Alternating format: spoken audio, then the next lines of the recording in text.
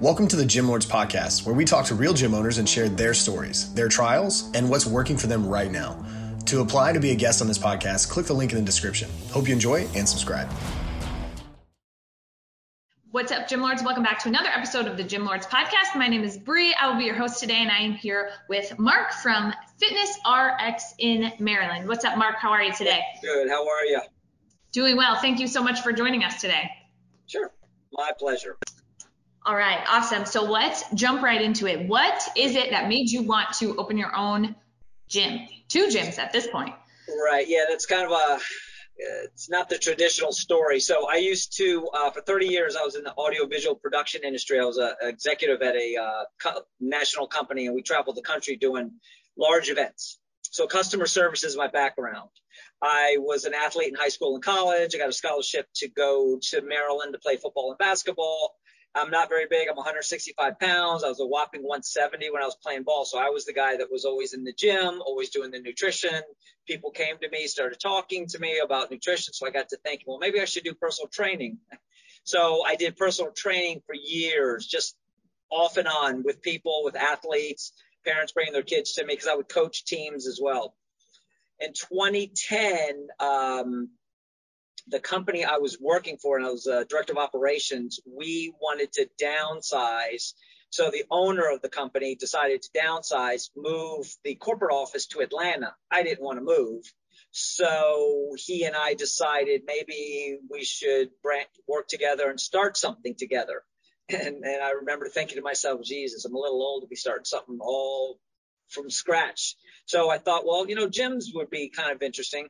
So my philosophy was bring the customer service aspect, because we were in hotels and convention centers like the Four Seasons and the high-end customer service where, and you'll probably understand this, where the customer's always right.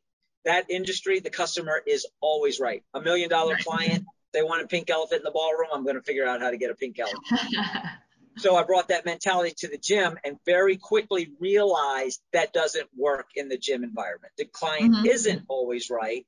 The clients aren't about what's best for them. So in the industry I come from, and my background is you have to do what you have to do to put the best product forward. Well, as you well know, or anybody that's on the call will know, that not every client comes in wanting the best. They just think they want something, they go for it, they maybe spend some money, they don't.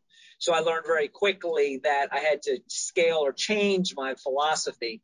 Customer service is key, but I realized quickly that there are people that say they want to be working out or come to the gym, so I have to make it extremely fun for them because I will lose them very quickly. After that initial, 1, 2, 3 workouts where they're having fun, and then it becomes a drag because, oh God, I got to go to the gym today. I changed my philosophy from athletic training to John Doe, Jane Doe training, and we made it fun. It was about laughing and joking and making fun of me and just a variety of things like that. So I didn't have an option. I mean, I put all my eggs in one basket, and that was to open up a gym. So I searched long and hard to find a gym. Couldn't find anything that I was comfortable with spending the money on to buy an existing gym. So I finally had to dumb down my expectations and find something that was kind of in trouble. So I found something in trouble, put my fingerprint on it, on the eastern shore of Maryland, not exactly where I wanted to be because I'm from Washington, D.C. So I wanted the demographics of money, or I shouldn't say money, but I wanted the demographics of people that want to spend money to get in better health. Eastern Shore isn't quite that. It's more of a rural area, farming community. So I makes a long story short, started the gym, changed my philosophy, started making it fun for people, realized that there was nobody over here really doing weight loss and functional training, opened up the second gym a couple years later, and that's where I am right now. I've got 2 gyms. That's kind of what made me, I was kind of forced into this, and I've manipulated it enough to make it work just from my business experience from running an $80 million company, and having to change that philosophy down to a small individually owned company. So I think that was kind of a long drawn out answer. That's okay. Lots of good stuff in there. So basically you took, the knowledge that you had from running a business in the hospitality industry Right. and kind of transferred it to fit for the Right. fitness industry, which, like you said, is much different. You know, the customer isn't always right necessarily within the gym, because sometimes it's a slightly different approach. You know, they need a little push, or like you said, you know, sometimes they come in and they're fired up for like their first 3 Right. workouts. Correct. And then after that, they lose their steam and their motivation. And then it's your job to keep them motivated, to keep them coming, to keep them, you know, wanting to actually reach those goals that they decided that they wanted to reach in the beginning. And that's a big part of it as far as retaining the clients that you have goes. Yeah, and one of the things that was very interesting, and I don't know if anybody else has had this issue, and I've never had this issue until it happened to me. So before, when I would train athletes, you know, high school or college, or even, you know, even now I train people going into the military or special forces. There's a mentality there: bigger, faster, stronger, better. That was not a problem. It was, you know, pushing them. What I identified here was, and growing up in DC and in large Montgomery County, I don't know if everybody knows that area, but in the larger metropolitan areas, I actually ran into here where I would train women. They'd see progress, and usually that's the motivator. Got progress, lost weight, saw muscle strength, whatever the case is. Well, I would actually have women that would come to me and go, I've got to stop training because my husband doesn't want me to train. I'm getting too small. Or it was usually they didn't approve of their wife being in the gym so much, working out and getting in better shape. That was a big shocker for me. The first time that happened to me, I had to pick my jaw up off the ground, because the first time I really heard it was a lady that was, she shot competitive rifles, and she wanted to train to get stronger because she wanted to move up to the next class. I don't know anything really about shooting rifles. I learned more from her. So she had to get stronger. Well, she got stronger, she got better, and then her husband said, enough's enough. You're getting too good. You get too strong. It was just very strange. So that was another change of trying to keep people motivated. So I had to not make it so much about you're getting faster, stronger, whatever, but make it more about the quality of life. And that was never a focus for me, because you as an athlete, you wanted to be better because you wanted to compete better. That's not the mentality over here. So that was a big change for me as well. So that's a new evolution. And then COVID completely changed that all over again. But that's right. Yeah, absolutely. I know you definitely run into some interesting situations working in the industry. And like you said, it is, you know, it's crazy to hear those things as far as like, especially things that you've experienced with women and not, you know, like you said, their husbands not wanting them to be stronger or more fit. That's very interesting. Yeah, and it wasn't a jealousy thing. It wasn't like, you know, our industry has such a bad reputation that, you know, trainers or sleazebags or whatever the case is. It wasn't that. It was just the husbands did not want their wives getting in better shape. I think it almost was like they felt like they were being left behind. So therefore, my philosophy had to change to make them realize they have to try to get their husbands involved or their family members involved, because it makes the quality of life better. So almost like, you know, the life coach, well coachness thing now, which, don't get me wrong, I am not your psychologist, psychiatrist at all. It's get in here, do it, let's go. You know, so that was absolutely. That seems to be a theme lately with some other gym owners that I have spoken with lately. It's, you know, I think a lot of times people do get into fitness because they're coming off of a competitive sport or, a life situation. Right. Yeah, absolutely. You know, and then people don't necessarily think of working out or the fitness industry as a whole as being something that benefits your health and your longevity. It's Correct. more so of like, how much weight can I throw around, or how do I look in the mirror? Yes, how do I want to look aesthetically? But, you know, I think it kind of gets lost to the idea of the health, the wellness, the longevity, the better movement, the flexibility aspect, the mental aspect as well. It's such a release for a lot of people to be able to come and work out and just kind of get it all out. So I think that has certainly gotten lost. So, but it's almost like you've been forced to kind of take on that approach. And I'm sure especially lately as well, like you said, COVID changed a lot of things for you as well. So, so as far as your business model goes, how does it work within your facilities? Do you do group classes, one-on-ones? Okay, so that's evolved as well based on the demographics of my two facilities. So my model is we're 24/7 gyms, like 24-hour fitness kind of sort of, you're open 24 hours. The difference is the front door is not open 24/7. We're staffed certain hours at each gym, depending on, each gym has a different staffing situation because of the clientele. Members get a card key, they get access to the scanner, scan it, door pops open, they get 24-hour access, 7 days a week, 365 days a year. But we also do the traditional classes, like we do Zumba, we do TRX, and we do body circuit, a variety. Everybody's got their own names for classes. And so the mentality there is that if you're a gym member, you get access to my standard classes.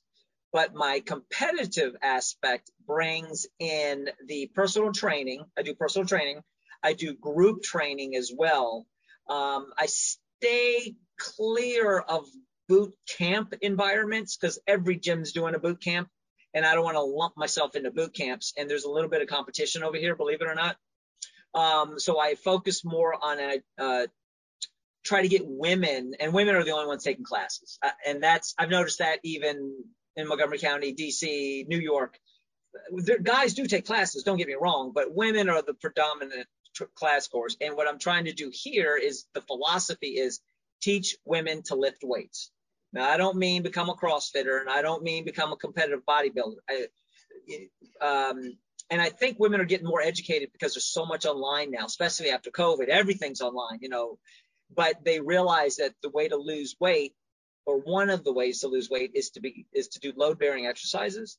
And that's one of my big educational aspects. So in both locations, I do group training, but I also do women's weight training. We call it a variety of things, like 30 days of grid or whatever.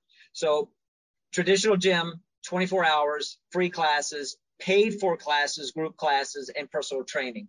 And then I also will branch out and do specific training for, like, I've got a Navy SEAL guy that I train. I've got somebody going into special forces in the Army. I've got somebody trying to get into the Naval Academy, that sort of thing. So that's kind of the philosophy. It's pretty straightforward. It's pretty simple. I don't offer, there are gyms that offer, and people that will watch this probably have this, lots of programs. It's pretty bare bones here. I mean, we're not CrossFit environment. CrossFit has a place, but CrossFit's pretty simple. No open gym. You have your limited classes and you have your own limited classes. We're very similar to, I have a certain amount of classes and that's it. And we also do kids karate here, believe it or not. I do kids karate because I used to do mixed martial arts and travel the country doing fighting. So we do that. But other than that, you kind of know that you're going to get me as an instructor. You're going to have one-on-one access to me. That's my biggest difference with everywhere else. Every client, I give them a card and they can text me whatever time of the day or night they want if they have questions about anything. So that's kind of my structure. Okay. So most of your target market is women, and it's kind of general fitness, maybe weight loss. Correct. Okay. Yeah, and that's because that's what's over here. Because my next gym hopefully will be in the Annapolis, Maryland area. I don't know if that's the capital of Maryland. That will be geared more towards, I'll gear it towards the same, but I think I'll get more men, and I'll get more men interested in weight training or just say doing it correctly. Here, that's just not the market here. So, but yeah, majority, I'd say 70% of my people are women here right now. Yeah. Okay. And so you've got the educational piece, which is great, proper form, proper technique. Right. So You have a that's stickler for that. Yes, injury prevention, number one. Right. So that's awesome. So as far as so you mentioned opening another facility. Is there a timeline on that? Is that something you're looking to do soon? Well, so the original plan was to have 3 to 5 gyms within a drivable distance. I don't mean like 5 miles away, but if I got to drive, a couple hours to get to it, I would. But I wanted 3 to 5 max, and I wanted small boxes, 5 to 7,000 square foot gyms. I don't want the mega gyms by any means. These 2 gyms became so challenging because of the market that I had to push that back. I've had gyms since 2013. In 2020 was the year that I had set to open up my 3rd gym over in Annapolis, and that was going to be a CrossFit environment 24/7 gym. I was going to have a hybrid of CrossFit. COVID hit, had to put that all on the back burner. So, and as everybody's fully aware, you had no idea how you were going to make it through COVID. I was fortunate enough I just shut down and did outside things, and this sounds really bad, but I had to let everybody go. And based on the industry I came from, where you worked 80, 90 hours a week, that was just kind of what you did. It was just given. I basically run both gyms by myself. I have a staff manager at the other gym, but I can run both gyms by myself if I have to. So now the philosophy is in 2021, get through the rest of 2021, see how 2022 goes. Hopefully I can start the process of becoming serious about opening another gym at the end of 2022, maybe 2023, but I'm still a little leery with, what they're going to do with the economy. I'm not willing to take the step yet. Right. Yeah, that completely makes sense. So you're basically running both facilities now with not all that much help. Correct. Right? Yeah, my instructors will run their own classes. I do a lot of classes, but from the business perspective, I kind of do it, except for my Kent Island location. I actually have a manager that everybody knows, so she does a lot of it. But I still go down there and do a lot of operational stuff. So you just got to be lean and mean. Right. Yeah, absolutely. And are you looking to eventually bring more staff members back on? No, I actually am enjoying the limited staff members because, again, I keep referring back to my old industry. I used to have over 1,000, 1,500 people that worked for me. Employment management is hard. It's not fun, and the environment now because of COVID, and I don't want to get into political stuff. It's even harder. No, I do not want employees. At least I don't want a lot of employees. I open up my 3rd gym. I probably will have to staff up a little bit, like one more person at one of my locations, but haven't gotten that far yet. So, but no, now the idea is not to bring anybody else on unless I find somebody that can bring business to me. Right. Yeah, absolutely. It makes sense. I know. Me? No, I'm just kidding. I know managing people is certainly, one of the hardest aspects of the business itself. And, dealing with so many different personalities and different views. And like you say, especially right now, it's a whole other ballgame. So I completely understand why you're, limited as far as your staff goes, keeping it to the bare minimum while still allowing things to function as well as possible. So as far as your membership base goes, how many members are you currently working with at each location? So personally working with, and that includes personal training and small group training. My classes, I don't consider that it, but the paid for group training and personal training, about 20 to 30 at each location. Okay. And that fluctuates. Yeah. Okay. And then as far as in total with open membership, the group and one-on-ones, in total at each location, how many do you have currently? Between 500 and 600 at each location. Wow. Membership based, personal training based, paid for group trainings. I even have a group membership rate that people pay a special rate to do all the paid trainings as well. So. Okay. All right. Awesome. So that's, you've got quite a few members currently. So how was that affected through COVID? Did you have a large amount more beforehand? And like, what kind of a hit did you take, if any? Right. So I definitely took a hit, no question. So depending on what part of the country you're in, it fluctuates. And I'm huge on investigating trends and trying to be as knowledgeable as I can. So when COVID hit, I was able to maintain my membership base at both locations because I asked members to hang in there with me. If you can pay your dues for another month, we don't know how long this is going to take. So for 30, 45 days, people hung in there. And then when it became obvious, maybe they're not going to open up gyms, that's when I started losing people. So I would say I lost 50% of my membership base at both locations going into that second month of COVID. Wow. Okay. And I had it, and I haven't recovered fully yet. But there's a couple different stories. But so I lost about 50% of my membership base.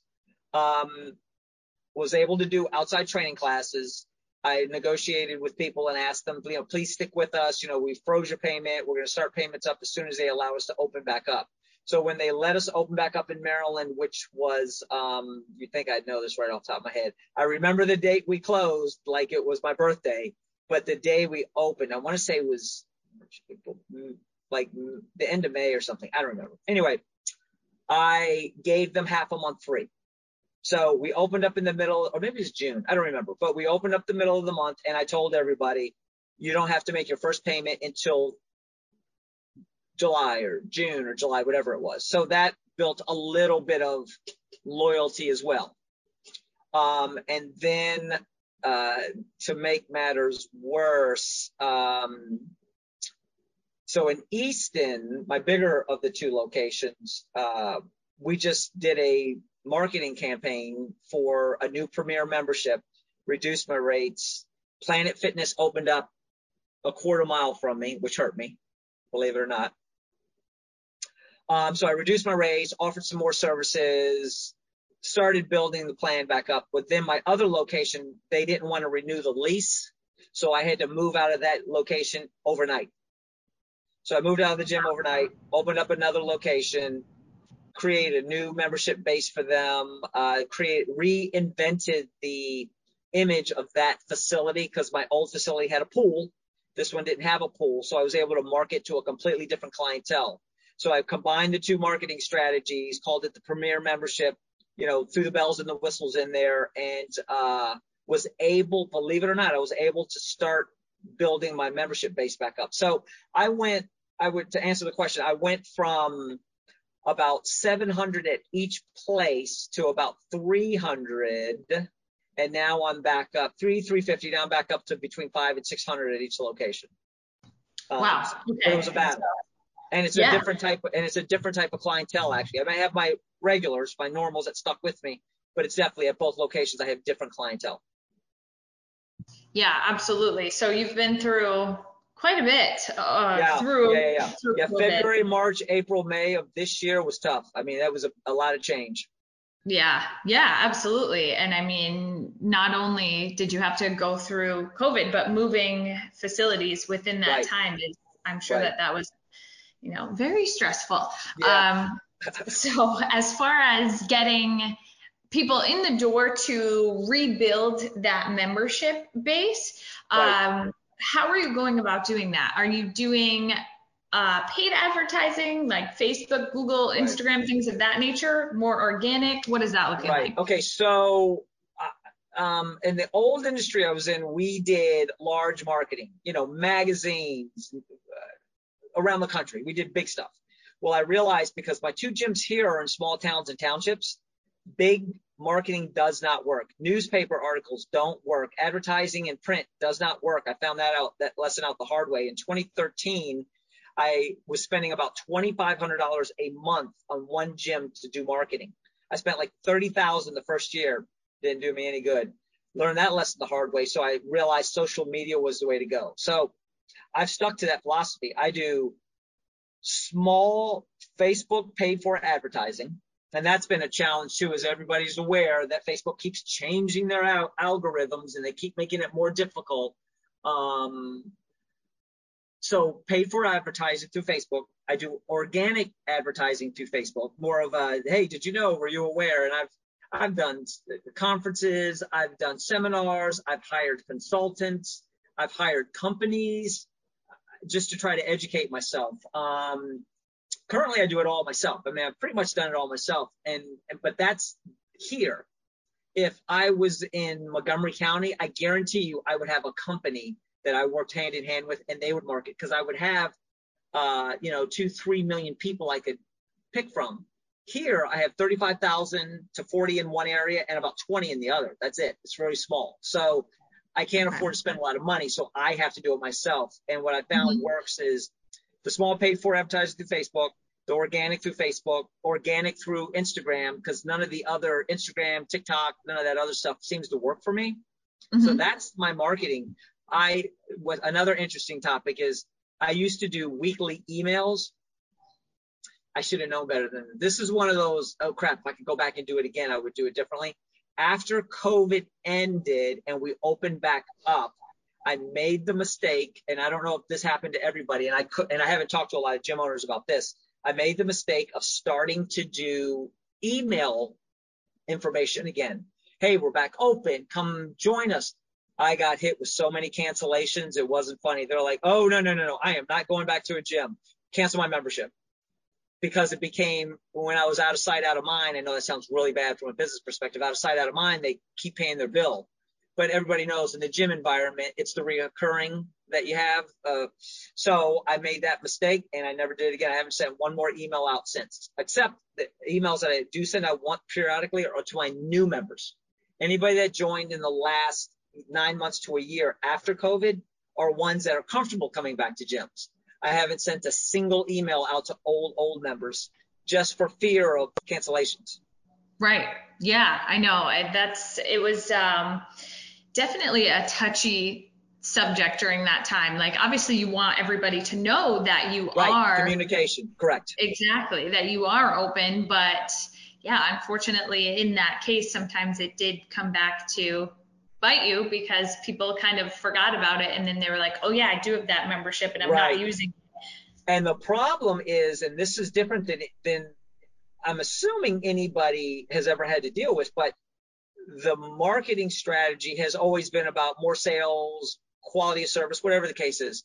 Well, the marketing strategy had to change because of COVID, because we were all mandated to close. We didn't have an option. It wasn't like, I don't feel like doing this anymore, or I'm not making money. No, you are closing your gym. So therefore, but you were closing your gym because of a virus. So now people have the power to say, I'm not coming back. So the marketing has to change to their philosophy that gyms are not safe, when that was never a problem before. And I don't think anybody's had to deal with that. I mean, I don't ever recall a situation where businesses had to ever shut down because of a virus or something of that nature. So that was a new environment for all businesses, actually, but gyms specifically, because we're the spreader of disease and that sort of thing. Right. Yeah. That was a big challenge, which everybody, I'm assuming, is still dealing with, because I still get the phone calls. Like karate specifically with kids. What's your mask policy? Well, our mask policy, and this is kind of, Maryland's not, let me rephrase that. The areas I'm in Maryland are not as strict as Montgomery County and PG County. You don't have to wear masks if you don't want to. So my mask policy is, if you feel comfortable wearing a mask, you do it at your own risk and you sign a waiver. Like in New York, I mean, there's no option. I think you still have to wear a mask. And a lot of places you have to wear masks in Montgomery County and things. So I still get those questions. Well, what's your mask policy? And if I say it's optional, many people say, I'm not interested, I'm not coming. So, you just have to honor that. And I'm not going to lie and say mask. No, you have to go with the flow, the ebb and flow as it is. Yeah, right. I know it's definitely, it's hard because so many people have such differing views and differing feelings, and trying to accommodate everybody is just impossible. Totally. So, you kind of have to just do what you do, and Right. the people that come in, great, serve them really well. Hopefully they stick around, and then, Right. just kind of keep plugging away at it. Right. The one thing I will say, I do realize that I'm pretty sure this is true for you and true for anybody else. The people that are coming to the gym, whether they want to wear a mask or not, they're determined. They're willing to take the risk because they want their gym open.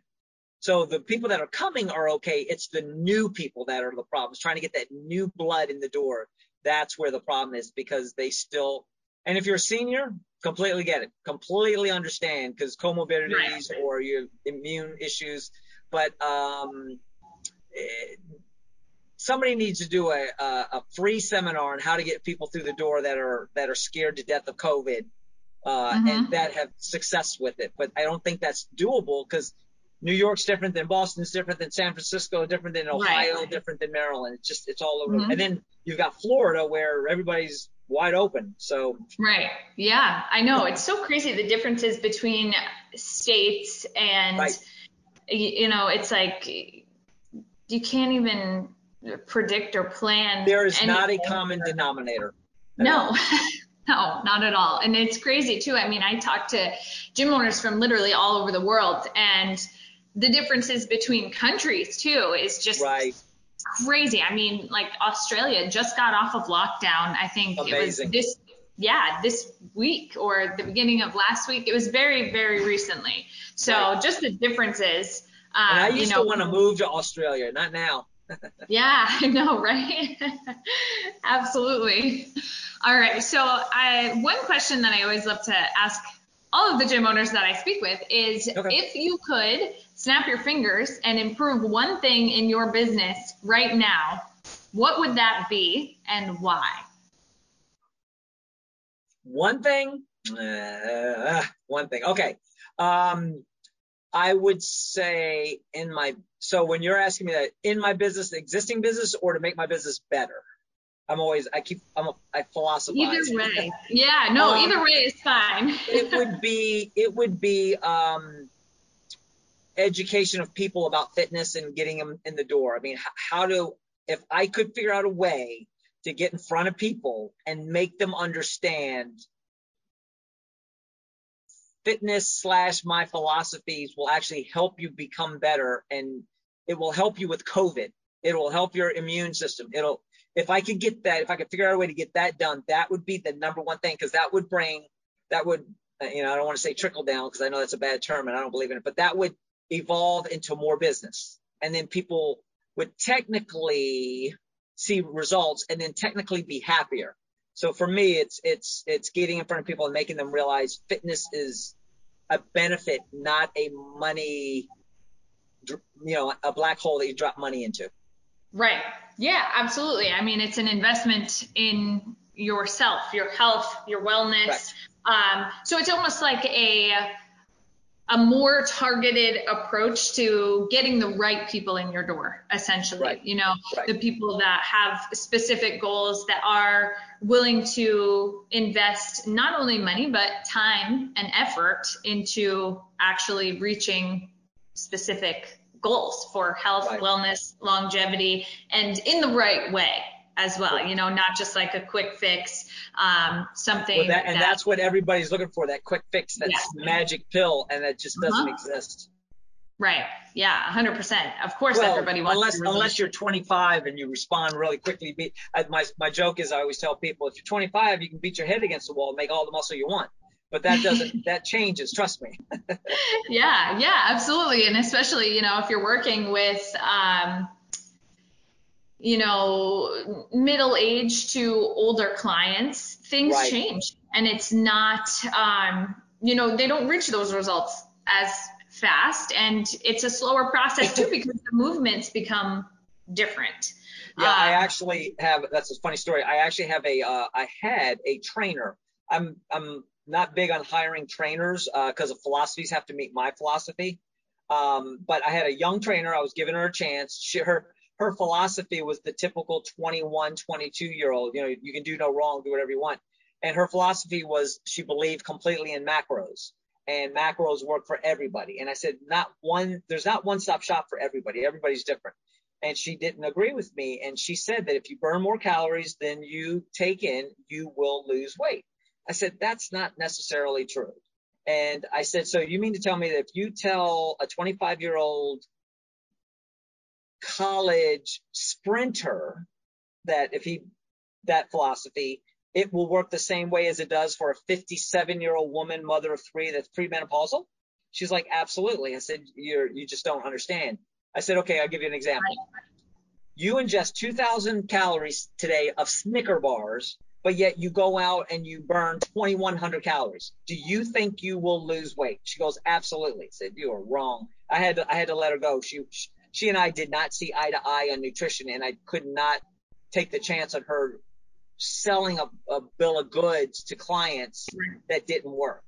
So it's really hard. Everybody's got a different philosophy. Yes. And the internet doesn't help because every guru's out there now. And granted, I don't know anything either, probably, compared to everything, but science helps a lot. Just updating your education is really hard. It's really good, I should say. Yeah, absolutely. I mean, everybody's so different, everybody has different factors that affect different things. And, one thing that works for one person may not work for another person. So it's important to be open-minded in that regard and not get so laser focused on just one approach. Right. So that can certainly be challenging, especially with hiring the right people to have in your facility. And when I was in my facility, I wouldn't, not to say that I wouldn't hire anyone under the age of 25, but I had a hard time because of some of those aspects. It's like you're so stuck on your way of doing things and your view. And, and when you're younger, you think that, you're always right. Right. And it works. It may work for them. What I did when I was 25 doesn't work now at all. Right. I mean, it's completely, I used to be able to, old adage, no pain, no gain. That's the background I come from. I mean, I would completely destroy my body and I'd recover. I'd be fine. I can't do that anymore. Doesn't work. Nope. Things change. That's for sure. Right. All right. So as we start to wrap up here, where can the listeners find you on social media?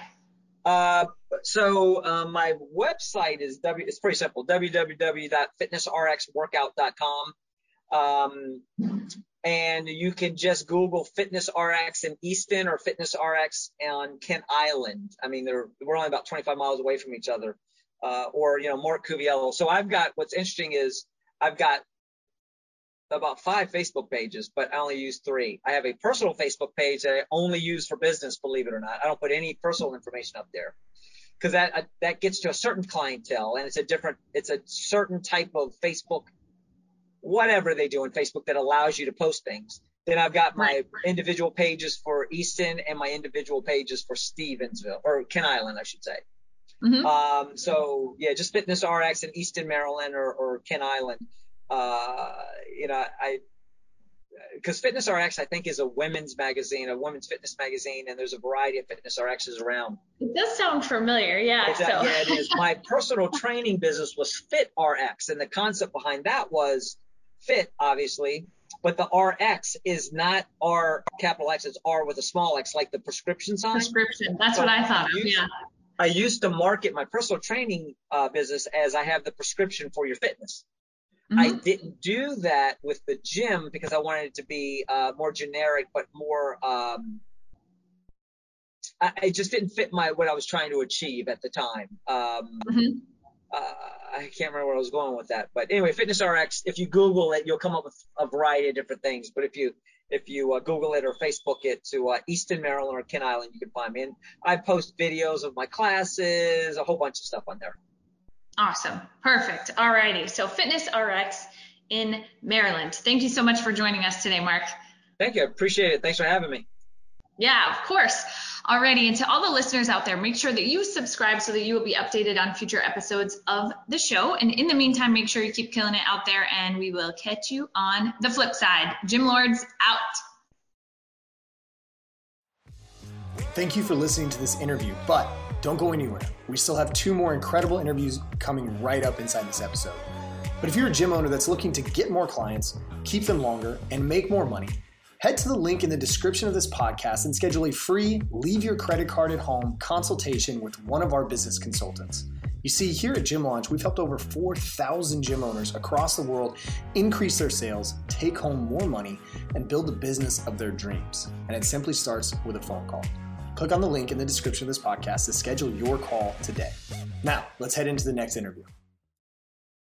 Welcome back to the Gym Lords podcast. We talk to gym owners who are in the trenches, doing work, changing lives in their area. I'm your host, Dominic. Today, I'm here with my guest, Veronica Rosignoli, owner of Beirne Fitness in Beirne, Kentucky. How are you doing today, ma'am? I'm great, Dominic. How are you today? I'm doing fantastic. Our little pre-podcast chat's got me excited. So let's hop into it. Tell me about Beirne Fitness, what you're all about. We are a small town gym. Our town is 15,000 people. Our gym membership at this point in time is around 1,200, but we're also a big time gym in a small town. So we have 15,000 square feet of a facility space. Our facility is sort of broken up into pods, and it sort of happened that way by accident, but it has served us very well for our clientele. So we have a cardio area, we have a weightlifting area, then we have a room for cardio fitness, and then we have our group fitness, and then we have a room for rehabilitation, and then we have a couple of rooms for just if you want to go in and work out on your own. Our facility specializes in weight loss transformations. I'm a life coach that specializes in weight loss. And I take a limited number of clients every year. I usually keep it to 10 to 15. And when I open up my clientele list, it stays pretty full. We run boot camps for our weight loss participants. And then we also have group fitness, which I think I mentioned. Well, you got a little something for everybody there. And there's a couple points in there that I want to make sure we hit. So you do have what most people would expect from a box style gym where they can come in and get their open membership.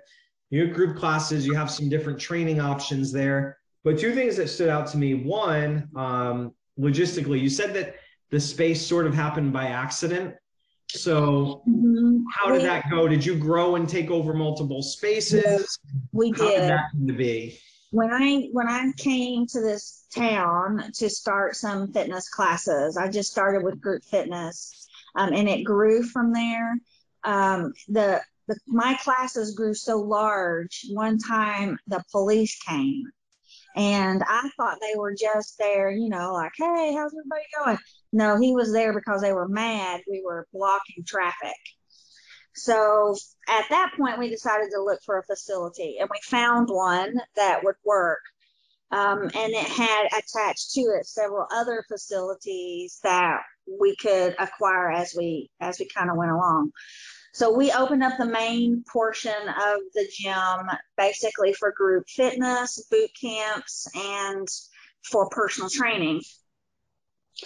From there, I had a friend who got herself in a little bit of trouble. She owned a fitness club a couple of towns over and asked me to take some of her equipment. So I did. And basically she brought it down and I started paying the bank payment for her. And the people that were coming loved it. They just really liked having that extra little bit of equipment that we had, which was a 4-stack, a couple of treadmills, a couple of ellipticals, some bikes, some body bars, just your basic gym equipment. It wasn't anything fancy. It was a nice equipment, but it wasn't a whole lot of equipment.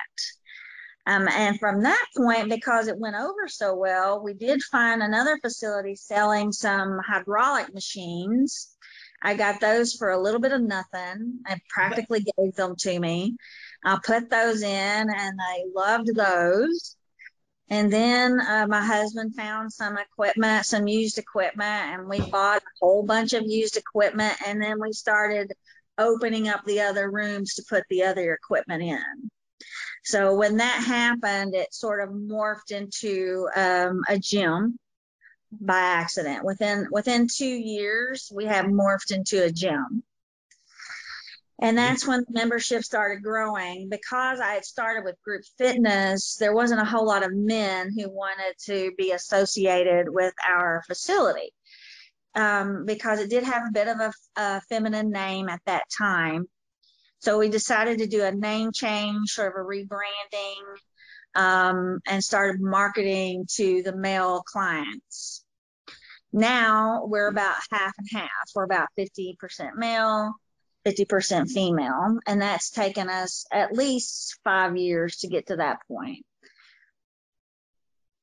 All right. So you had a good opportunity there where you could grow at your pace, and as opportunities popped up in front of you, so you've kind of taken those. You didn't say, I'm just going to start 15,000 square feet, spend $1 million on equipment, put myself in hock up to my neck. You came through and we're going to start. And when people are banging on the door, trying to give me a good deal, I'm going to open the door and then expand. Exactly. And here you are. That's exactly what we did. Yes.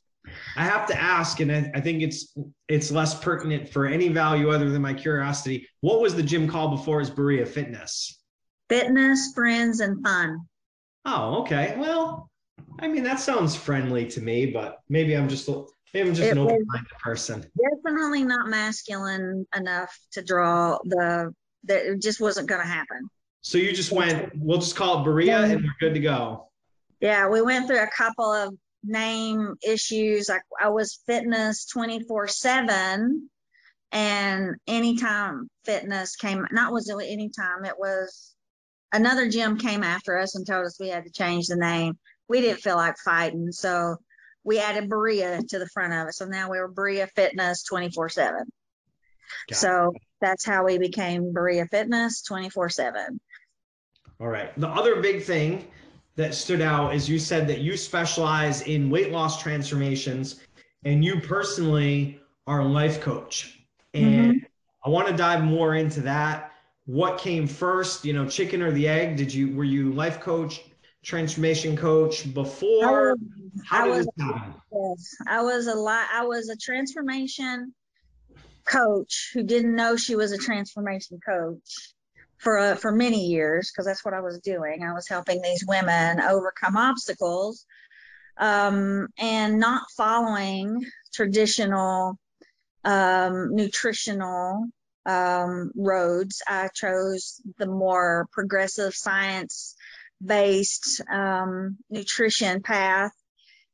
Basically, I feel like it's a reality of nutrition, not what people are telling you to be doing. But everything is very science-based and individually based. I take each person and we try to understand them medically, socially, economically.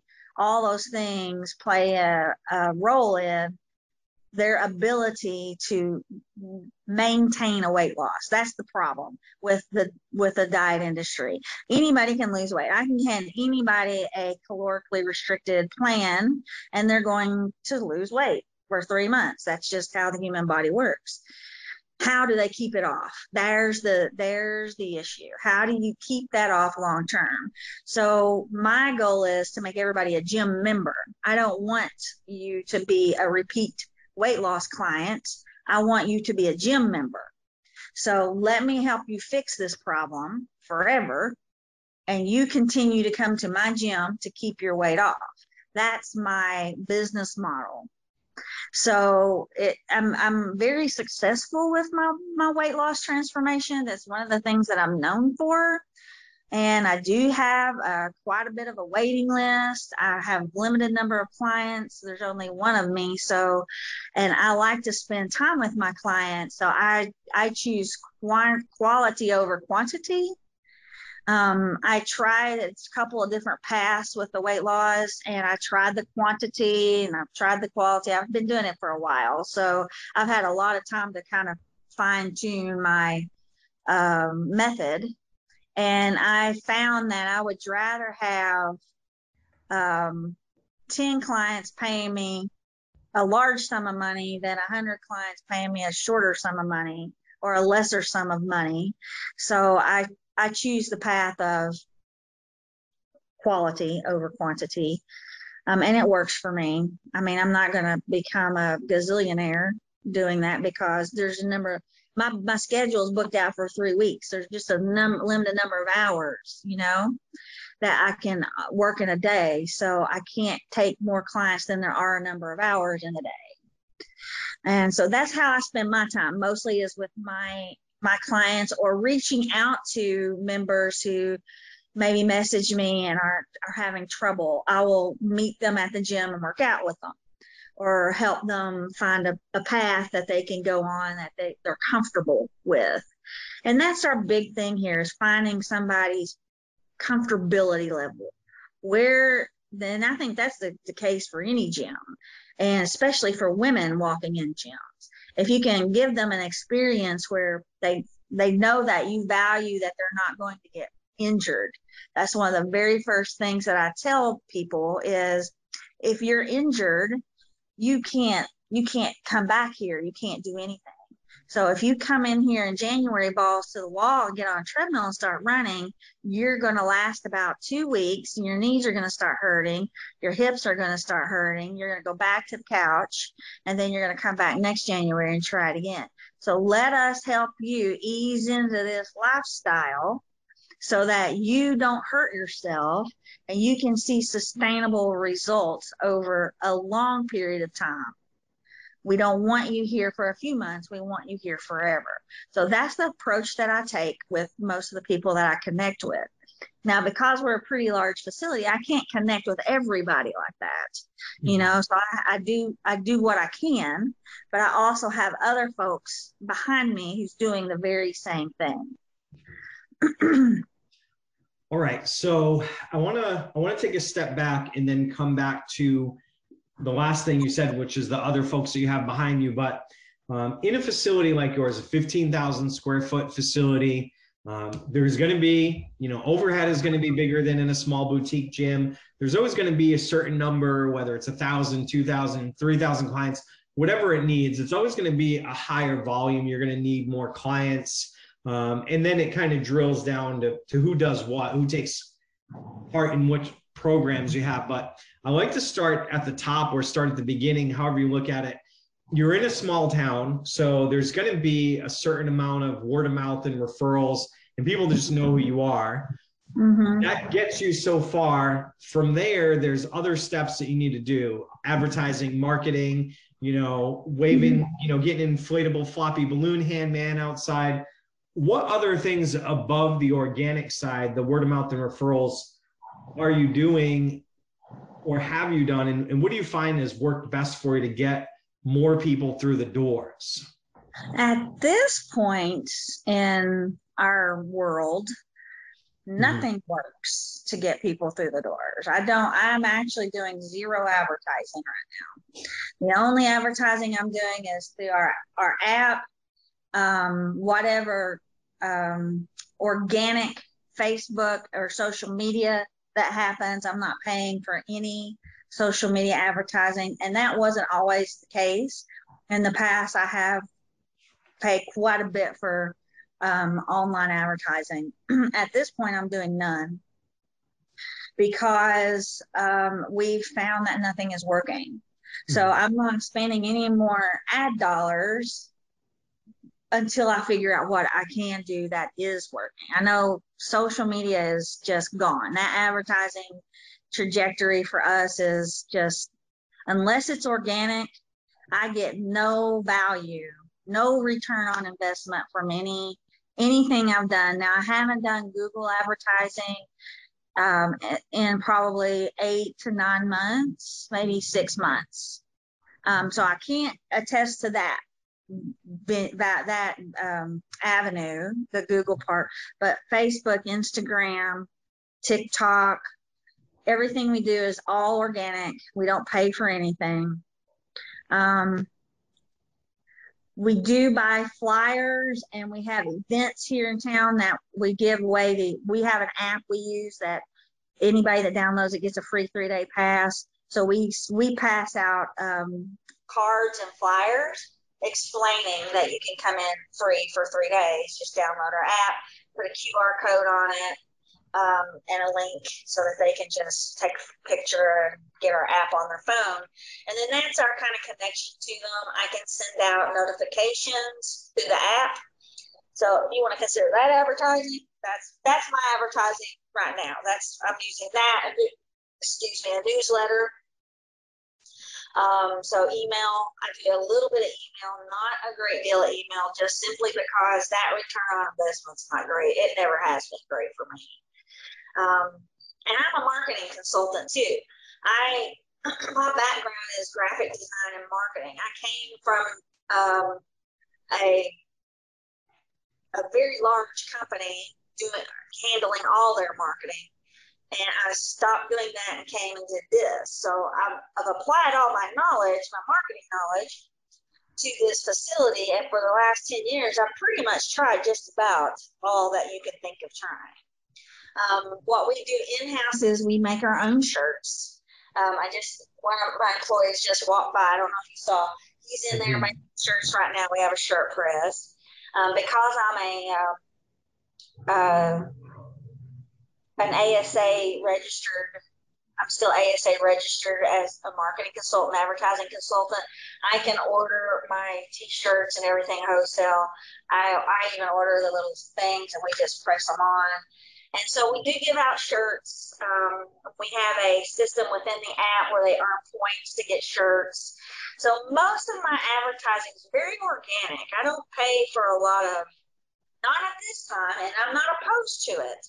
I'm not at all opposed to it. My budget prior to all this nonsense going on, we were $500 to $600 a month in online advertising, and we're not doing that at all. Yeah.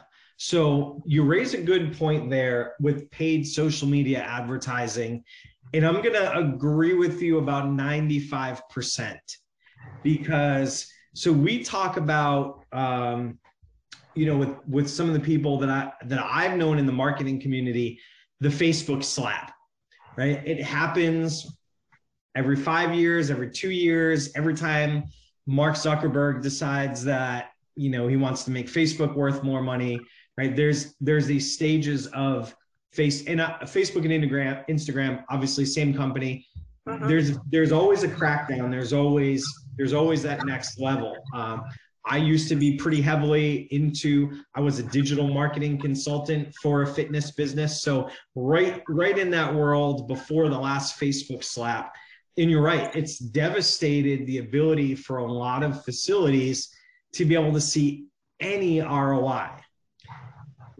Where I think it may benefit you, and where I see that you are kind of in the catbird seat there, is what's still working, what's still getting a 3-to-1, 4-to-1 ROI is people who can advertise real transformation in a way that gets through all the Facebook and Instagram no filters. Yeah.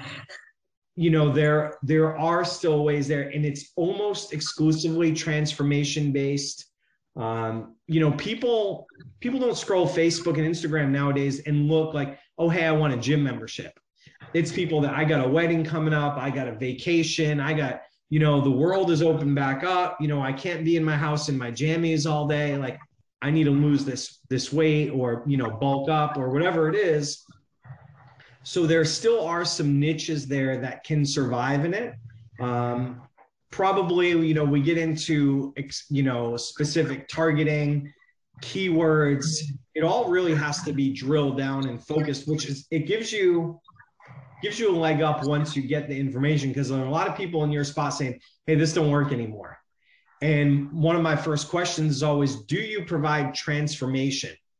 And you hit a topic that, man, did I love earlier. You said, I was a transformation coach and I didn't even know it. Yeah. I've talked to these people and I'm so thankful, right? This is not to denigrate anyone. And I said, do you offer any type of transformation? They're like, no, I'm just a gym membership. I just help people get in shape. And I'm like, yeah. If people are not sitting around saying, man, I wish that I could go sweat my ass off for an hour, have aches and pains, hurt from the gym, be sore, not be able to walk for a day, and have to change my eating. People aren't sitting around wanting to do that and be a member of the gym forever. People have some sort of problem that they want to fix. So, and I think the way that you have your facility position is really great for that. You're like, we have our transformation up front, but we still know that you need to be here for maintenance because you're not going to go do this on your own. 95% of people, if they don't have some type of ongoing support, are going to go back, right? They're the yo-yo diet, whatever you call it. So it's like, hey, let me give you this high level of service when you first come in. And that may be you or someone in your staff, teach you these habits, get you to do all these things. And then maybe we don't need to see you 3 times a week anymore. Maybe it's 1 time a week. Maybe it's 1 time a month. Maybe I just, ask you when I see you at the front desk, but you have transformation and continuation. Where a lot of people don't have one or the other, you're offering both. So I think that there still is some hope for you there. Beyond the scope of we can get into the podcast, but advertising transformation, hitting those right keywords, there is still some, like I said, you can still hit that 3-to-1, 4-to-1 ROI with Facebook and Instagram ads. Some of the other platforms are probably still far enough behind that it's not worth it. But I think there's some hope there. Maybe we can have a little offline conversation about that too. But I do want to talk about where that, again, the transformation aspect, you offering a service to where somebody's coming in to fix a problem versus people aren't coming in generally to a gym like, hey, I'm just bored. I want to come work out. I need to spend some money, right? I need a tax deduction. That's not what it is. So when people do come in to Berea, what's your process look like? What type of consultation do people have? Do they get a free personal training session? Do they get a body assessment? What's that process look like? Because that's just as important. Well, we encourage everybody to download our app. That gives them 3 free days. The app itself has a barcode inside, and that's connected to our software. So when they scan in, they are entered into our data system. So once the 3 days is up, I also use text communications. Oh, I forgot to tell you I text. So I use a text program software that does touch points for each member based on where they're at in our database. If they continue to be a prospect, they'll be marketed to as a prospect if they don't join after 3 days. If they join then and they don't show up, if they don't check in for so many days, they get a reminder that they've not been here. We send out birthday texts, and then we text kind of regularly if something's going on or if there's a deal. I try not to send too many texts because it gets noise. It gets lost in the noise. So I'm very, I try to be very aware of what texts are going and when they're going. And I'm the same way with my app. We do text or push notifications. I try not to blow up their phone because I don't want them to turn their notifications off. So I try to make my app notifications relevant. So class closings, schedule changes, childcare schedule changes, really important things, not arbitrary kind of silly things that the majority of people aren't going to be interested in. So you're trying to communicate, but not over communicate. Getting people captured in the app that puts all their information into your CRM system. Are the app and your CRM system from the same company? Do you mind talking about what it is that you're using? No, we used a company called NetPulse to build our app, and we use DataTrack ABC Financial for our processing.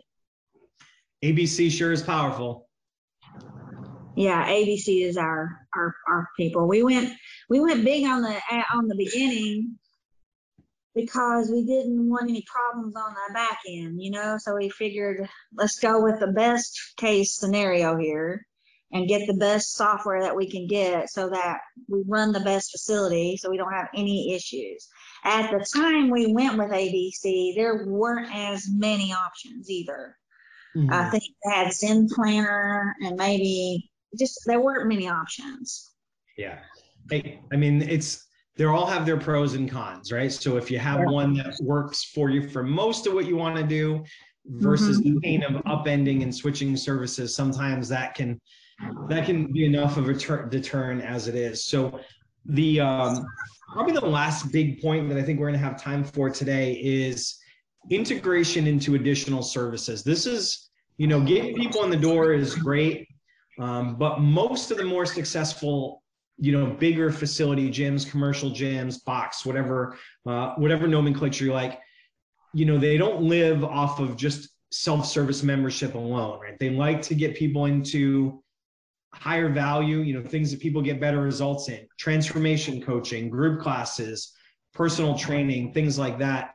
Do you have anything built into the process to offer that to people, to ascend them into it, to make sure that it's in front of them if they find the need for it? That's not something we have built in. It's something we're cognizant of, and it's something that we are working toward building it into the front desk. We want to put in a TV screen and put the transformations on the screen. So that's how we're going to kind of draw attention to that opportunity to do more. We don't push a lot of people to do more simply because our do more is full. Mm-hmm. The only thing that we try to push for people to do more is CrossFit. So if we come across somebody, I mean, you know the difference. There's regular gym people and there's CrossFit people. You can spot them. I mean, if you have a conversation with somebody, you can pretty much be like, oh, I know where you belong situation. Getting them out there has been a little bit of a struggle because the word CrossFit has such a negative connotation for a lot of people. They're afraid they're going to get hurt, or it's going to be too hard, it's going to be too difficult. So our biggest obstacle is, we want people to level up. We want you to go from Berea Fitness to our anti-diet boot camp or to CrossFit. Mm-hmm. So I can kind of steer them to the boot camp, but it's full. For me, in order for me to steer them, or any of us to steer them toward CrossFit, there has to be a lengthy conversation there. Mm-hmm. I have to say, okay, here's the situation. You're going to spend 2 weeks with a trainer before they even let you in class. So basically, you're getting 2 weeks of training free. They're going to make sure you're not going to get hurt. Then they're going to make sure everything is scaled down to your level. So let me explain that to you. So you can't do push-ups, right? Can you do a push-up right now? No, I can't. Okay, well, you're going to be doing push-ups off a wall, and you're going to look around the room, and you're going to see about 50 to 75% of people doing modified push-ups. Same with pull-ups, the same with box jumps. All the things you see on television don't translate to real life. This is you. Look at me. Look at how I look. Do I look like I could be doing a million pull-ups? No, I'm a regular person just like you, and everybody has to start somewhere. So every person that we try to push out into that venue, we have to have this conversation with them. Otherwise, they're coming in on their own. They know what they want. You know this because you've been in the business. Mm-hmm. They come in here and they know that we're CrossFit and that's what they want. They know they're ready to go. So in order for me to convince someone in my facility to level up, I have to kind of sort of groom them, and it's taking me, I've seen women especially, it's taking me months sometimes to convince a woman to go out there. And usually I have to go with them. I have to say, let me meet you out there. We'll work out together. We'll do it together. And then they love it because they're made for it. You could see it in their personality. They fall in love with it. But convincing them that it's going to be okay is a huge obstacle.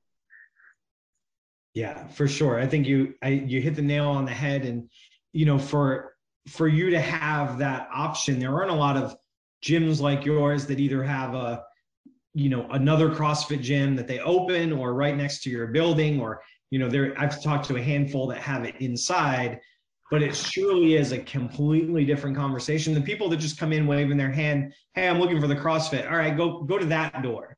But that's everybody else, it's like, it starts off with, hey, I could never do that, to tell me a little more about it, to I'll talk to you in a couple, let me get in shape first. And then that's it. Let me get in shape first. Yeah. Right. Well, all right, if you want to get in shape, then the last thing that we had there was, you said your next thing, your boot camp and your personal training right now are just basically both filled up. We could probably handle a few personal training clients more, but we're pretty maxed out right now. So is that a problem for you with finding more trainers, with having space to put people in if you have everybody maxed out here? I could find trainers. I'm very, very, very particular with who work.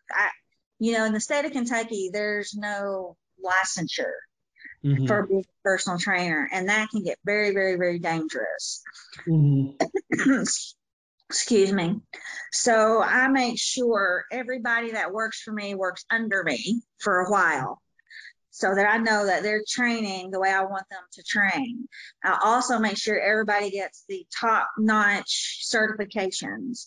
I don't allow anybody to train in my facility unless they've been certified and they have worked under me, because I know how dangerous it can be for somebody who thinks they know how to be a personal trainer to start personal training somebody. So I'm very, very particular. And it served me well. I would rather have a list of clients who need a trainer than have a list of trainers who need clients. So, and it's, that market, that pushes your market. If you have a little bit of, we can't take you right now, it shows the value of what you're offering and that people want to come and use your services. So I would much rather have a list of clients who need us than a list of trainers who need clients. Right. So it's really the old quality over quantity for you. And also realizing that a certain amount of scarcity, it's really the same thing as with restaurants, right? A restaurant with a line, if you could have the best restaurant in the world, but if you have too many tables and there's never a line, they're not going to think it's the best restaurant. So having some degree of scarcity, it allows you can sometimes it means you can raise your prices or have them set where you want to be, or be pickier with your clients. There's a lot of advantages to that. And for you, I'm sure there's a certain amount of energy that you have to decide, all right, I want to apprentice somebody else. I have enough going on in my life, in the business, to where is this going to be, because I'm sure you've been doing this a while, probably for every 10 people that come with a full head of steam that want to do it, it sounds like there may be only one or two who make the cut for you. Pretty much, yeah. Like my training, mine's full, and then I have Colin is pretty much full, and Anna can take a few clients. I mean, I have a few trainers that can take a few clients, but we're definitely quality over quantity. We look at ourselves, there's two kind of models when you look at gym facilities. You've got one like mine, and then you have the low end, the Planet Fitnesses, where they want as many people as they can get to come and join, because who's going to miss $10 a month, right? I could go that route, but I don't want to. I can't fix people that don't want to come. They just want to have a key card, to show people that they got a gym membership. I want people who actually want to come into my facility and work out and become better. Now, I know as a business owner, there has to be some level of, people that aren't coming. For me to stay open, I have to have some level of that. Otherwise, 15 people showed up here to come work out at 5 o'clock, I'd be in trouble. So there is some level of having members that don't actually use the facility. It's unfortunate. It's not what we want, but it's just part of the business. And I will say too, since we're coming out of time, when we built this business, we're debt free. We've always been debt free. And that's how we have survived COVID. We also have provided such a high value of service in this community that we never lost our memberships. We lost maybe 20 to 30% of people who just couldn't afford to continue on. Everybody else kept paying us. They knew they couldn't come. They kept paying us because they valued us as a member of this community. So I think that says a lot about who you want to be as a gym. Are you going to be an integral part of your community where if something happens, if a catastrophic event happens, are you going to survive or are you going to have to shut the doors? We set ourselves up in a position where we didn't thrive, but we didn't suffer. We were able to grow during the pandemic. We sold all of our old equipment and bought all new equipment, during the pandemic when all the other gyms were shutting down. We got brand new equipment in, and we had the opportunity to do that because we were debt free. We didn't have to worry about paying, we paid our rent while we were off, and that was it. We didn't have electric. We just had our lease. Yeah, usually I close the podcast out asking people for the biggest piece of advice or biggest lesson they've had as gym owners. But so we started off with this, and I kind of had that feeling where when we were talking about how you grew, you didn't take on a huge facility and a big loan and millions of dollars to outfit it. You've bootstrapped it, right? For lack of a better phrase, you bootstrapped it, and it sounds like just sound financial planning, putting yourself in a position where we all know nobody could have predicted a pandemic, right? That's hopefully a once in a lifetime thing, but you put yourself in a position where for most things that could have been thrown at you, you were going to be all right. It didn't mean you were going to be, you're not going to be one of these people who made millions because of the pandemic, but you're still here and you got through it. Like you said, you built a community that still supported you while you were closed. So, just making sound financial decisions and not putting yourself at the mercy of somebody else just for the sake of the newest, shiniest toys sounds like something that served you really well. It did. It served us very well because the equipment we bought was from a brand new gym that had to shut down. And we were able to acquire it, unfortunately, for, a very, very low amount of money for what that value of that equipment was. And I'm certain it was at a fraction of what they paid for it. So I hate to say we're lucky because somebody else had to go out of business, but, we took advantage of opportunities when we could, because we'd set ourselves up for that ability to be able to take advantage of those opportunities. Yeah. What do they say? Fortune favors the prepared or something like that. I'm not my cliches, but you were ready and there was an opportunity there. And, it sucks that they went out of business, but you still helped them out to some degree by making them a little more able to liquidate. So I think on that lesson, we are officially out of time here. The last thing I want to make sure our listeners, if they want to find you, it's Berea Fitness, BEREA Fitness.com, and also BereaCrossFit.com are the two websites, correct? It's CrossFitBerea.com. CrossFitBerea.com. Thank you very much. Veronica, it's been a pleasure having you on today. I thank you for your time. I appreciate you joining us. I appreciate your time as well. I've enjoyed this conversation, and I hope the podcast does great. Thank you so much. And to everyone out there listening, as always, thank you for being with us. We appreciate your time too. We hope you found value and inspiration in this episode. If you'd like to hear more, hit the subscribe button. To everyone out there in Gym Lords Nation, keep working hard, keep changing lives, keep kicking ass. Gym Lords out. Thank you for listening to the podcast so far. Don't go anywhere. We still have another episode coming right after this word from one of our sponsors. The Gym Lords podcast is sponsored by Prestige Labs. Prestige Labs is the first and only nutritional supplements company built by gym owners for gym owners. Prestige Labs solves the problem that all gyms have experienced: the broken inventory model, low commissions, and even lower quality products. Prestige Labs provides 100% drop shipping, zero inventory, PhD formulated high quality supplements for you and your clients. The goal is simple: cover 100% of your rent while never sacrificing your integrity. To learn more or to become an affiliate of Prestige Labs for free, apply at affiliate.prestigelabs.com. That's affiliate.prestigelabs.com. Double your client results, double your income. You can head to affiliate.prestigelabs.com to become an affiliate for free.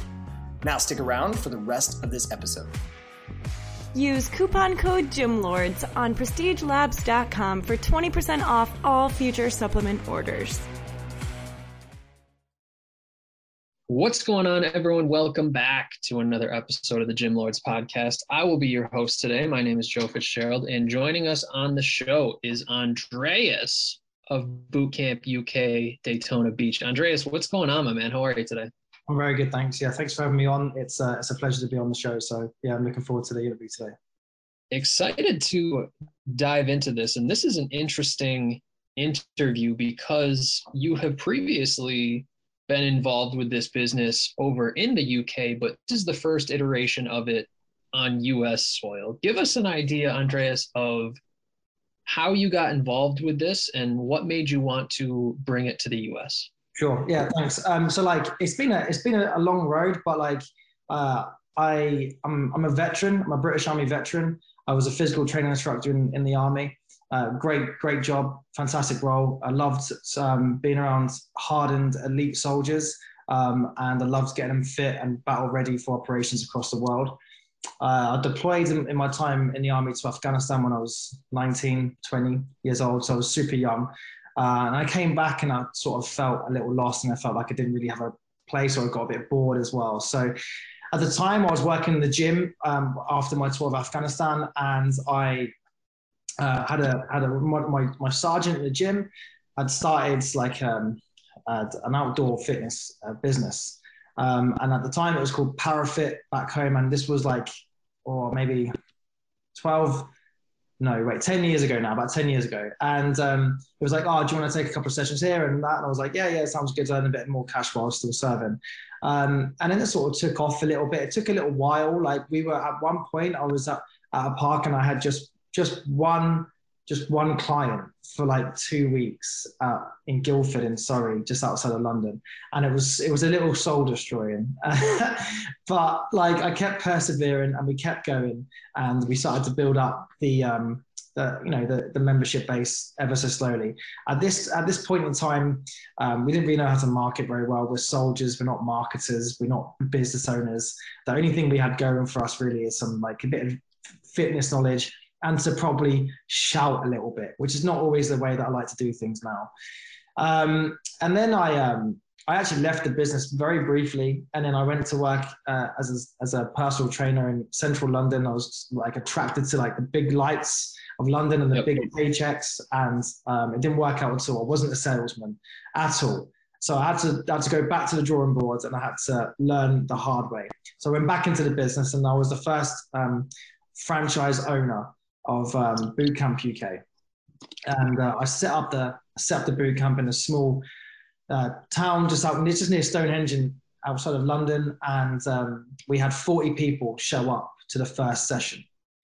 And this was the way we got these people through, was just through Facebook Marketplace and groups and things like that, where I said, free session, come down to bootcamp. And at this point in time, I was just driving trucks and lorries, and I was miserable as hell, and I was eating junk food, and I was just sad. So when this opened, and I had 40 people show up to this park, this field. That's where we operate. We're an outdoor fitness company.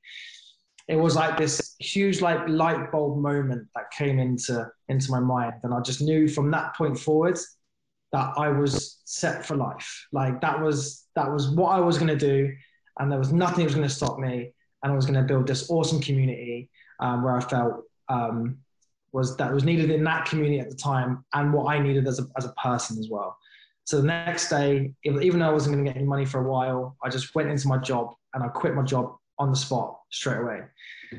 And then I grew the business from 40 members, and I opened another park location just down the road into another town. And we had 100 people turn up for the first session, and it was just blew my mind. And I had no idea how to cope with all this. And I had no idea how to like just generate the sales from all this as well. So if I was to go back and do that again, I would know exactly what to do. But like that was fine. It was a learning experience for me. And then we grew the membership quite a lot. And then I opened a third and a fourth and the fifth location. And in the end, I finished with 6 locations across the south of England. And I think by the end of it, like I had like 600 odd members, all paying a membership fee of anything between £25 to £30 a month, all on direct debit, which is like contracts, automatic payments. So I grew a business which was really profitable and not really anything that I would even think of earning when I was still a soldier in the British Army. And it was a great experience. And I also learned from all this how it taught me how to be a leader, because I never got promoted when I was in the army. So it taught me how to be a leader and to have, I had like 10 staff at the time, and they were doing different sessions at one time. And the business grew really, really well. And I was really, really excited about it. And even throughout COVID, everyone stayed with me. And it just carried on going online really, because of the community that we built. And we built the community really well. That was the main, I'm great with people.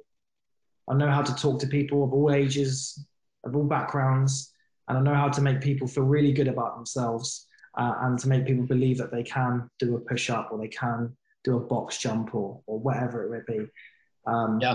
Yeah. So that's the background. I feel like I've talked loads. I'm really sorry. Yeah, and so I think that's helpful because Andreas, typically the people that we have on this podcast are pretty standard as far as business models go. They have a lease or a location, they're training members. It doesn't quite fit in that natural box. And so I think having that context of how you grew this, and now bring it to the US is important. If we're to sort of put a label on it, it kind of falls in the idea of mobile training, where we're going to a location, but you're going to the same location. And so it's sort of mobile group training, if you will, right? It's super like, you know, I get people ask me, oh, what do you do? I'm like, oh, I take a fitness class on a field. And of course, people just then like almost scoff at it because I haven't got like a location. But doing things the right way with Facebook groups and bringing a community together and setting up events, parties, and like things like obstacle course races that I get all my clients to do with me, that we have one in Orlando this year, that gives people that sense of community. And typically gym environments can be quite, what's the word for it? Like quite off-putting sometimes for like a new person to come along to. People have a lot of anxiety going into a new gym environment. So when they come along to the park, and then we have all this foot traffic with people going through the park, walking their dogs, they see our flag, they see our van, they see all the equipment, they see 30 people having a great time, and 30 people of all shapes and sizes as well. So it gives people confidence to then go up to me and then give it a go. You frame it as much more welcoming than the typical gym, right? Absolutely. And, you know, our name, I feel like sometimes can be quite aggressive. Boot camp is quite an aggressive name. But like, I think it does fall into like, it's not easy. Our sessions aren't easy, like, but they are scalable to all levels of fitness. Right.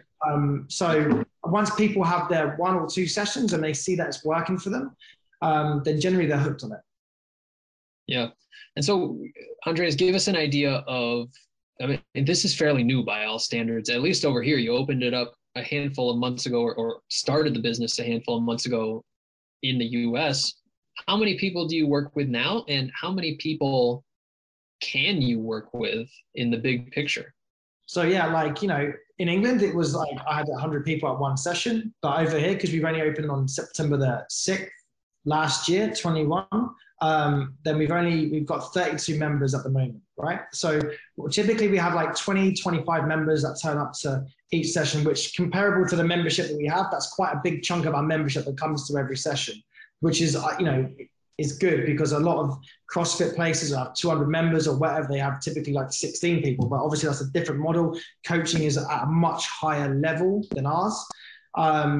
But with what happens is we have 25 people turn up, and I could probably take, and I have taken 35, 40 people at still a good, safe level of fitness class. Yeah. But any more than that, then I get a second instructor the whole time. So then So then what I do. Sure. So go on. So the name of the game is volume, really. It's a lower cost service, and we can serve a much higher number of people here. And talk to us about the marketing that goes into it. How do you, without a physical location, obviously we don't have a building with a sign on it, how do you get the word out about this service existing in the first place? It's exactly the same as any other location should be doing it, really. Like, just because I haven't got a fixed abode, I guess, like everything that I do is completely online. So we use Facebook ads a lot. Facebook used to work really, really well. But it's gone down a little bit with new settings and new updates from iPhone, from Apple. But Facebook ads, we put a load of money through that. YouTube ads, Instagram ads, Google ads. We also on Groupon, and other like bits, and like we pay for like groups, Facebook groups and bits and pieces, so we can get onto those as well. So locally, we hammer the marketing, and we put sometimes, well, at the moment, I'm every cent that I earn is going back into the business. So so I'm not putting any more of my money in, but about $1,000 a month is going into marketing. Okay, and so that's a really important point, and you say the way that everybody should doing it. And 2021, 2022, we did see a bit of a dip in ROI on paid marketing and the efficacy and the quality of the leads, but it's still very much the gold standard for marketing. And so I appreciate you for saying this is what we do to grow the business and get the word out. How successful has it been so far? How many leads do you generate in a given month? Oh, wow. So like, it's a little difficult at the moment, because I feel like we're massively still in that brand awareness stage, right? So I feel like, and we're also massively learning about the business in the United States.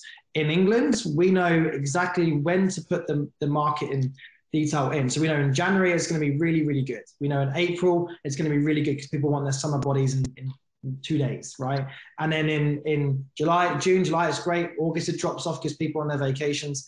And then in the winter it's crap, right? But over here, because I live in Florida, because we moved out to Florida for this reason, because of the great weather, we're still learning exactly when the best time to market is. How many leads we get at the moment? I'm going to say that we probably get like anything between 10 and 15 leads a time. We have lots of people that sign up to our like newsletter and then not always convert into a paying customer. That's when I call them and try and get them to come along. But yeah, we probably have, I reckon, 3 or 4 new people a week at the moment, which is better than what we were doing when we first started. We started with just 7 people, and now we have, so now people are coming through. And so we're certainly trending in the right direction.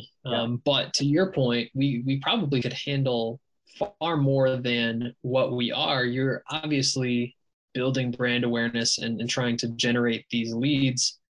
If we're to zoom out a little bit and to think about this in kind of big picture terms, in a funnel sort of analogy, lead generation way up at the top, our sales process and how many convert in the middle, and then retention down at the bottom. Where do you want to focus the most of your time? Where do you think that you can have the biggest impact in this new business? Well, for our lead generation, our funnel is $20 for 10 sessions, right? So that's what they see all over. When people clicks on Facebook on Daytona, they see our ads everywhere, and it's $20 for 10 sessions. So that's our funnel. And then as soon as they get down to when they've done 3 or 4 sessions, sometimes even 2 sessions, if they're super keen, depending if they've done 2 sessions back to back, I then go to them straight away and I say, hey, Tim, sign up with us. It's a 12-month contract, but I'm going to give you 2 months for free, right? And then there's $39 there for every month for unlimited sessions. And once they convert, I've always found that my retention levels are really, really good as well, right? So then I get to set them goals, and I become their friends, and I make sure that they stay with us. So far, we've only had one person that's leave in the whole 5 months. So so far so good. So like, and so the front end offer being $20 for 10 sessions is essentially a trial, right? Yeah. And so how has conversion after that trial been? Do you find that the majority of those do sign up as members? They do, yeah. I would say I'm going to say 80% of them do. Okay. And so Andreas, I mean, things are moving and trending in the right direction.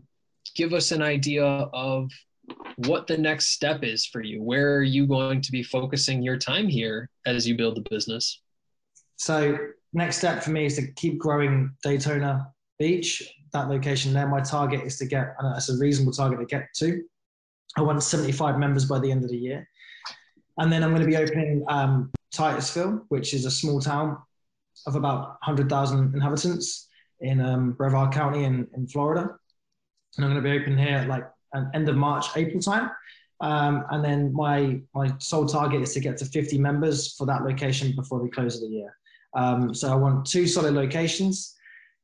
And then my goal is to then find somebody to look after one of those parks for me and sub-franchise that park out or franchise that park out to them. So that's their park. We'll take a small franchise fee for that.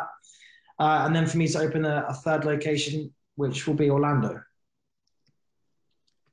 Okay, so multiple locations is really the strategy here, and even further diving into the volume play of this, right? Is that really the big play? Absolutely, yeah. It's a volume. It's the volume of members. It's the volume of parks to really grow the business as well, for sure. Yeah. Yeah, and so with your experience over in the UK, how big can these individual, you described it as a sub-franchise, how big can one business be? What's the kind of capacity here? In terms of monetary or in terms of attendance? I suppose both, but give us an idea of sort of, for you pitching this to a third-party investor and somebody looking to franchise, what's the upside for them? The upside is like the time to money ratio is excellent. Of course, when you grow a membership base of up to 200 people, then there's going to be membership cancellations. There's going to be people you have to deal with. You have to grow the community. So it does become, of course, a full-time job when you get up to 200 members. But we have franchisees in England that are earning £5,000 for one park. So like, and for just three classes a week. And then they have a second location, maybe that's £3,000. So they're earning £8,000 per month. And then they pay us a franchise fee back to the company of just £360, which is about $500.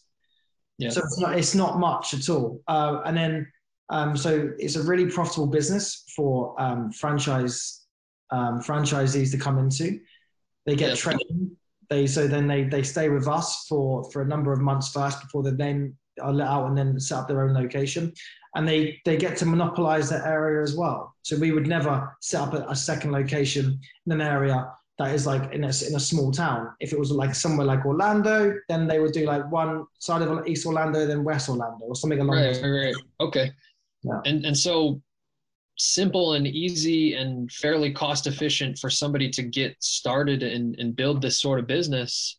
And the last question I have for you, Andreas, is have you considered, or is there any room for a higher level of service within this model? I'm thinking like smaller group or personal training even. Is there room for that? Is that something that you guys have thought about yet? Yeah, we do it anyway. So like as soon as you own that franchise, then you can do whatever you want with the members that come to your franchise. That is your business. So if you want to upsell to them, then that is exactly what they do. So I do it now. I do online programs for my clients. I do personal training for my clients sometimes as well. So like this is exactly what I do. So it's not just the membership money that you get, you can upsell to customers nutrition plans or whatever you want to do. Often, sometimes people even put an extra like functional fitness morning classes onto our members as well. That's what I did back home. I had a subclass away from my class that I was doing, like a Monday and a Wednesday and a Friday 6 a.m. class where I rented out from the CrossFit box, and then I was doing a functional fitness class for them as well. So like as soon as you have the park location, like those members are yours, and you can do what you want with them. And we will just promise as a business to keep providing new members that come along and new leads that come along to your park all the time. And if you're a good instructor and a good salesman and a good business owner, then you will convert those leads and then you will grow your wealth. Yeah. And so you at the start, like we could franchise this all over the place. It's exciting and it's proven to be successful, at least in the UK. And now it'll be incredibly interesting to see your go of it here in the US, especially down in Florida. Now, Andreas, as we run a bit shy on time here and begin to wrap this up, where can people find out a little bit more about this? Is there a website? Yeah, totally. If you go to bcukamerica.com, then that's our website. Or if you just reach out to me on Facebook, just my name, Andreas Beirne, then you better reach out to me on Facebook and send me a message, and it'll be great to connect with people across the States for sure. That's perfect. Well, man, it's been fascinating to host this conversation and to see kind of your ideas and what the plan is for this boot camp as you move forward, man. I appreciate your time and I wish you nothing but the best here as you move forward. Super appreciate it, man. Thank you so much. Absolutely. And so to everyone who tuned in, we appreciate you as well. Don't forget, if you want to be notified about future episodes, hit like and subscribe. If you're interested in joining us to talk about your fitness model within the fitness industry, your business model within the fitness industry, click the link in the description, fill it out. Our team will be in touch with you soon. And as always, until next time, Gym Lords out. Thank you so much for listening. If you found this content valuable, here's 4 ways we can help you grow your gym for free. 1, grab a free copy of Alex Hormozi's best-selling book, Gym Launch Secrets, at alexsbook.com. 2, join our free Facebook group at alexsgroup.com. 3, if you're a gym owner, you can apply to be on the podcast by emailing us at podcast@gymlaunch.com. 4, leave us a 5-star review so we can gain access to more gym owners and bring those lessons back to you. And as always, tap that button and subscribe to this podcast for more.